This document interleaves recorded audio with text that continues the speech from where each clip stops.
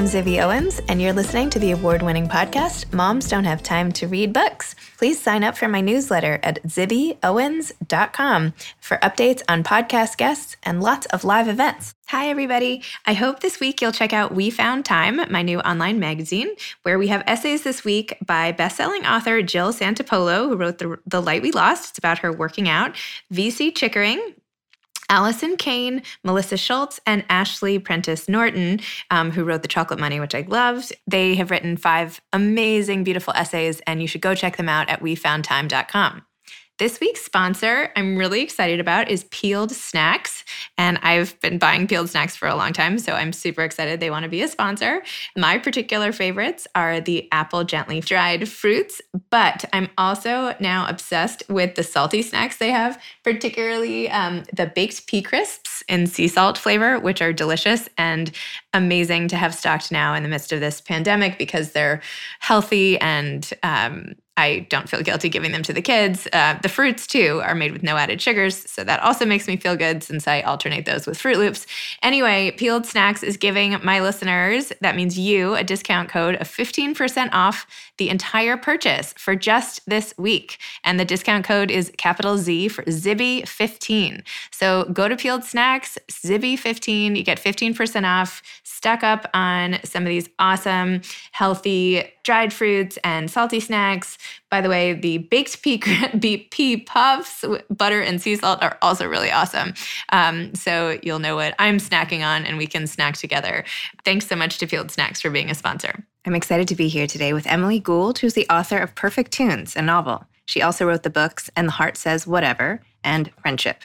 She contributed to many anthologies and runs Emily Books, an imprint of Coffee House Press, which publishes books by women. She's a contributor to Bookforum and The Cut. She teaches writing in New York City, where she lives with her family. Welcome, Emily. Thanks for coming on Moms Don't Have Time to Read Books. Thanks so much for having me. Can you please tell listeners what Perfect Tunes is about? Perfect Tunes is the story of a mother and daughter who are very close in age because Laura, the protagonist of the book, got pregnant with Marie, her daughter, when she was in her very early 20s. And the circumstances of that pregnancy and Marie coming into Laura's life really changed the course of what she thought her life was going to be like. Laura moved to New York, as many people do, with big dreams of being, in her case, a singer-songwriter. And she is someone who has a lot of talent and not a lot of, I guess, ambition in terms of figuring out how to get her talent out there. And she falls in really quickly with a group of people, including the man who ends up being Marie's father, who are much more driven, much more ambitious, and much more sort of savvy in the ways of the big city than she is. Dylan, especially, is like a rock star, someone who's at the beginning of what seems like it's going to be a stratospheric career. Unfortunately, minor spoiler, but it happens at the very beginning of the early. book. It's okay. And it's also, I think, in the jacket copy, so I'm not actually spoiling anything. But Dylan dies unexpectedly and suddenly, and Laura then finds out that she's pregnant and just feels obligated to continue with the pregnancy and bring this child into the world because she's so in love with Dylan and feels like this is the last trace of him in this world. So all of that burgeoning talent and all of those artistic dreams get pushed to the margins of her life while she focuses on, raising her daughter and surviving as a single mom. And then the latter part of the book deals with Marie coming of age, being a teenager and fighting with her mom, really hating her mom, and wanting to know more about her dad's family. Hijinks ensue. Well done. Thanks. I'm trying to figure out a way to keep it shorter than that, but, No, that was great. There we go. And now pick up your copy and see you later. No, I'm kidding. Right on. So how did you come up with this idea? What made you want to write about these characters in particular, or this situation? Well, it's funny, when I did the first draft of the book that would become Perfect Tunes, I was just obsessed with the idea of what if you could meet your mother as she was before she became your mother. And the first draft of this book, I was really trying to tackle that in a very literal way, like involving time travel. And I wrote an entire, almost a full draft, and then realized, I don't have whatever it takes to play with rules of reality. I'm really at this stage in my writing life better at just writing a straightforward realist novel that takes place in chronological order and doesn't mess with the laws of the physics, space-time continuum. Yeah. And so once I accepted that I just wasn't pulling off the time travel, that it was always going to be ridiculous no matter how hard I tried to take it seriously as I was writing it, I had to throw out basically an entire draft, almost a whole book that I'd written. And it was a terrible moment, a terrible day. My writing group, we meet and have been meeting for years and years, almost a little more than a decade, I think.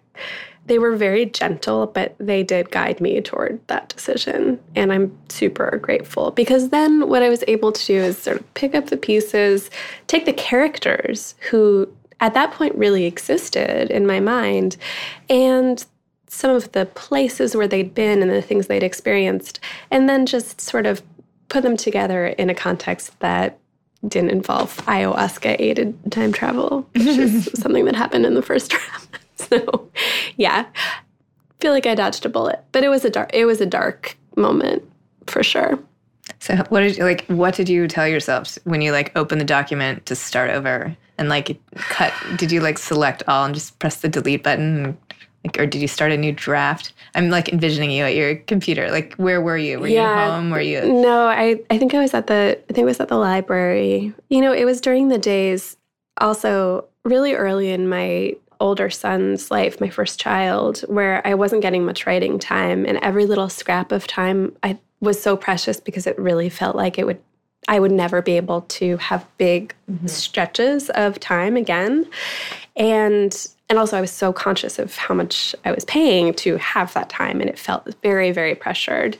And I just had to, like you said, I had to reframe and think of my life, my writing life, my career really as a long game. Try not to think about am I being maximally productive on this day, during this week, during this month, during this year of my life, and think more of, this is a book. Books take 4 or 5 years.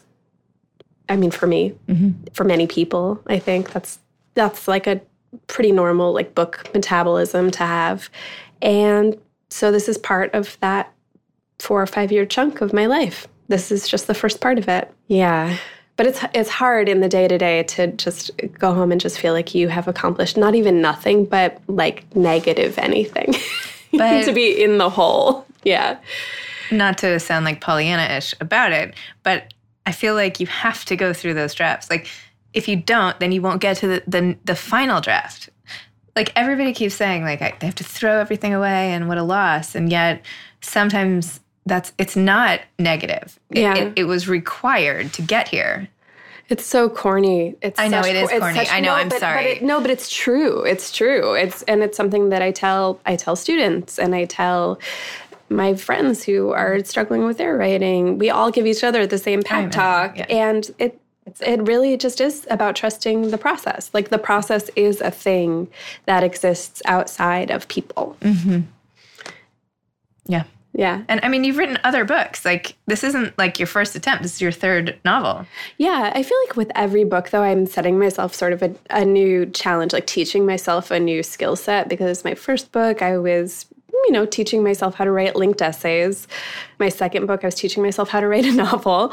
And my third book, this book, the main thing that I feel like I taught myself how to do in this book is how to work with a longer time frame, because this book takes place over the course of 15 years. And my first book, I very, very deliberately made it take place over the course of 1 calendar year. I knew that was all I could handle. And also the first book has a lot of structure baked into the plot, because one of the characters, because I like to write about pregnancy, I had not experienced pregnancy when I wrote that first book. But Pregnancy is a great way to structure a book because it just has a narrative structure built into it. A copy editor did point out to me, though, that one of the characters was pregnant for 11 months. that was a fix that had to happen. It's more like an elephant, I guess, than a human. Do you have a particular affinity for music? Are you like super into music? It was structured around this sort of like cool new band. And Zibby, I think this might totally shock you, given that the characters in this book are musicians in the early aughts. But in the early aughts, I dated a musician. But other than that, I really have very little in common with Laura. Like, she biographically is like me in that she moved to New York the same year that I did and lived in the East Village. Mm-hmm. Other than that, I think I feel like I have a lot more in common with Marie, and I gave Marie a lot more of my own experiences as the mother, as the daughter character, because I know what it's like to be a daughter, but I don't know what it's like to have a daughter. Mm-hmm. And, the way things are shaping up in this lifetime, I never will. So one of the things that I wanted to sort of give myself in this book was like experiencing that in fiction. I don't know. It just seemed like something that I wanted to explore. Mm-hmm. I think especially after I learned that my second child was also a boy, I felt even more sure about like writing about this dynamic that I will never know. Probably. Oh my God. Yeah. We'll find out. Stay tuned. Yeah. We always say things like, if we won the lottery or whatever, but like, we're pretty much stretched to our max in all kinds of ways right now, especially, with like our older son, Rafi, having such an enormous personality. So yeah, I'm actually pretty happy with the situation as it is. I always have the option of writing more books, There you go. Yeah. You can just put them on a shelf. Yeah. They don't have to go to college. Talk back to you. Yeah. And, they don't need their own room. No, you don't have to like buy a larger car. Yeah. Yeah. We're like the car situation with 4 kids. Like, we're like constantly like, there just isn't a big enough car. You'd like a freaking truck. Anyway. Yeah, a VW bus, like a bus or something. Yeah. That'd be cute though. It would be cute. I couldn't park it anywhere, but I can't park anyway, so. Fair enough. So in this book, you do have an interesting thing happen, which is that Laura has to deal with Dylan's death in the context of the wider national mourning for 9/11, which happens at the same time. And you wrote, she passed fading posters on lampposts that people had put up looking for their lost relatives and friends with blurry color photocopied photographs. She wished that she could mourn with all the other mourners. Maybe then her burden wouldn't feel so huge. When she caught herself weeping silent tears while walking down the street, she knew that people assumed that she was crying for one of the other dead people, and again, she felt like a liar. So where did this come from? Did you have a loss over 9/11? Did you just imagine, have you ever felt sort of like out of step with other people's emotions in the same way? Laura is so emotionally immature. And she's revealing it in that moment. She's so young, and she has no idea what the magnitude of 9/11 means to the people who lost someone. And she's experiencing very, shitty, selfish emotions in that moment. It felt really important to me to be true to Laura as someone who is, imperfect and really young, and yet having these really big, challenging life decisions thrust upon her. A lot of the book is about Laura figuring out how to grow up at the same time that she is becoming a mother. Mm-hmm. My own 9/11 experience informed this part of the book just because I did live in New York at that time. But I was also I'm a little younger than Laura even. So I just remember the process of really sort of learning over the course of years how childish and how incomplete my generation's capacity for understanding something of that magnitude really was. But I think it really did shape, it shaped my experience of what it was like to live in the city for sure. It also really coincided for me with, this is a little bit weird to say, but I think a lot of people had this experience too of really deciding that they wanted to live in New York forever and really falling in love with the city because, it was a moment of really seeing people at their best and really seeing people care about care about strangers and care about people that they didn't know. And that was really special and really unique. And in some ways, I got to experience some of that again after Hurricane Sandy.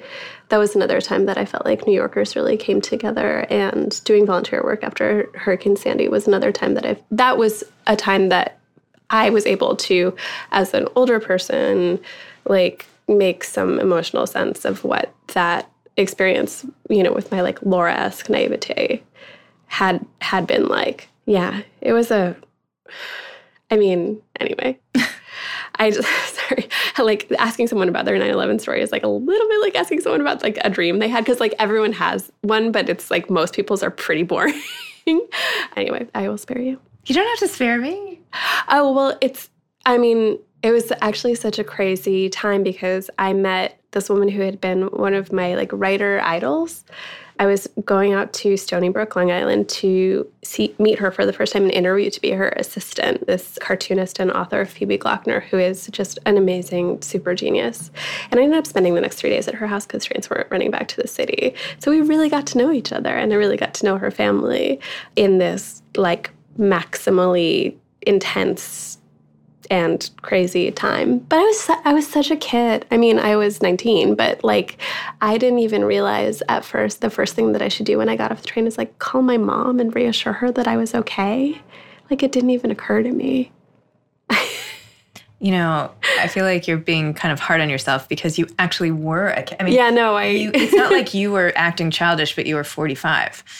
You were young, and sometimes, like you're saying, like you maybe just didn't have, like you just had, your brain had not gotten to a point. Yeah, where it's true. Your like frontal cortex is actually not fully formed at that point. But it's interesting to me as a novelist to think about like the ways that young people can be very like fully formed, and then the ways that we are still so incomplete. That's true. And I thought about that a lot when I was writing this book too. You recently wrote an essay called Replaying My Shame for The Cut, in which you talk about the experience of being interviewed by Jimmy Kimmel on Larry King Live and being unexpectedly thrust into a situation where you had to defend your role as Gawker's editor and writer and the map of celebrities and how they felt about whether or not that was a safe thing to do, if you were putting celebrities at risk. You had to go on the defensive and were completely sort of blindsided by where the interview was going, which was all caught on TV and now on YouTube, and all this stuff lives forever.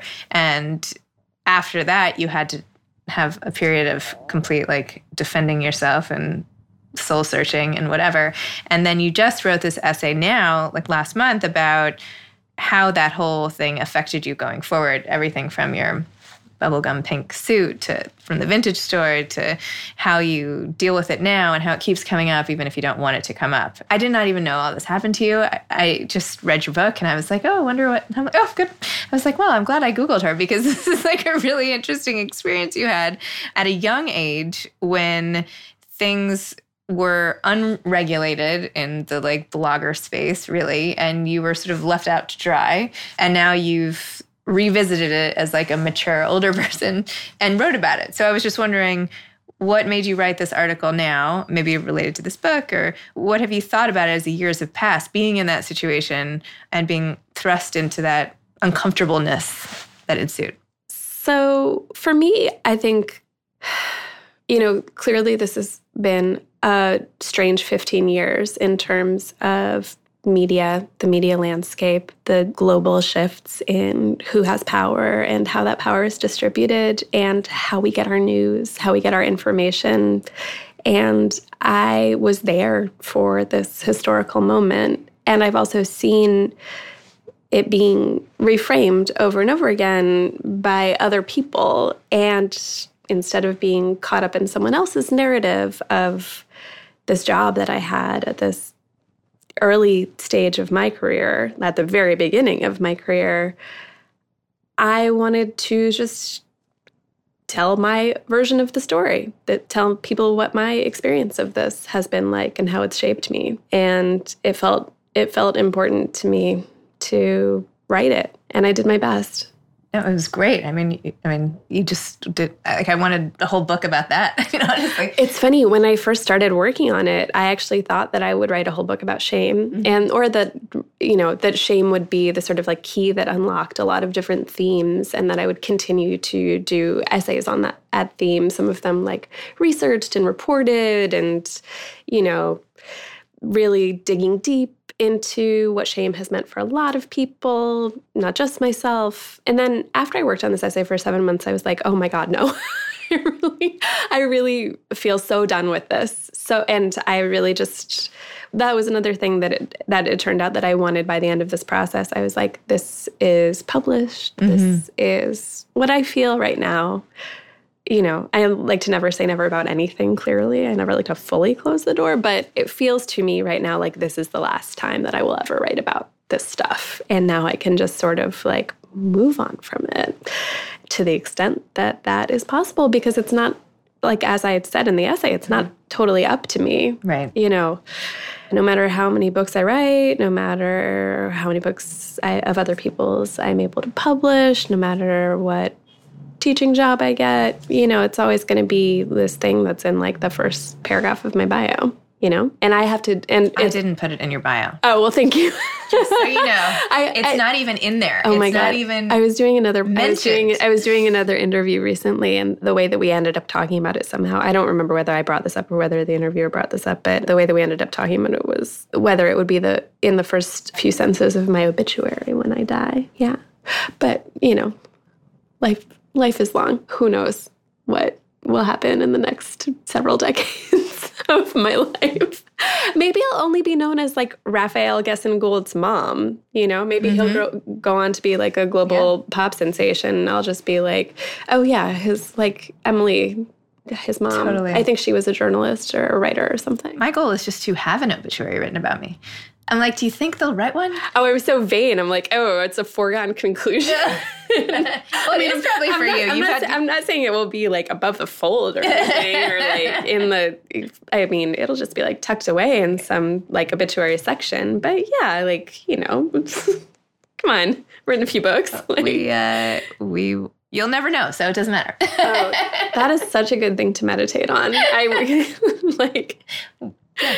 And you don't feel bad or good about it. It is what it is. Yeah. Fully. That's reassuring, actually. Yay. Good. Yeah. I know. I like go down such a dark hole about like my whole death, and like I'm like, I want to write the speech that people read. I want to like organize it. I want to have like the whole thing planned. I want to like, be in charge. I want to know exactly who's going to talk. Like, and so every so often I like rewrite like notes. I know, I'm like ridiculous. Okay, that's legit crazy. I know. Yeah. I know. Although it's better than being totally unprepared. I like to plan for everything. Yeah. Oh my God, we had this like rent-a-rabbi when my grandfather died. He was the first of my grandparents to die. And he got his name wrong. It was horrible. It was horrible. That was like a moment for me of being like, I should really think it through. Yeah. Like at least do a playlist, Yeah. All right. Well, now that we've got to think about our deaths today, again, in another context. It's before noon, but we went there. What do you want out of life now? You're writing this great book. Like, what comes next for you? Like, what else do you need to do? You've written all these books. Like, you've influenced so much. Wait, I also want to hear more about your imprint. Tell me about the publishing and business that you were doing. Oh, with the yeah. imprint of Coffee House Press, Emily's books. It's actually really an exciting time for us because our next book in the imprint comes out. It came out this week, actually. Hilary Leichner's book, Temporary. It just got a rave in the New York Times. Maybe you should have her on your show. Maybe I should. Look me up. She's lovely. And we love this book so much. I'm so excited for people to get their hands on it. It's actually already going into its second printing, which is like really like a huge deal for an independently published book. Yeah. So how many books do you publish a year? We were just publishing 2 a year. And only by women? Yeah, like women and gender nonconforming people. We started as a Book of the Month club, and so we were doing just a book pick every month and distributing them as ebooks. Yep. And then we started in collaboration with Coffee House Press, which is a small press that's actually located in Minneapolis.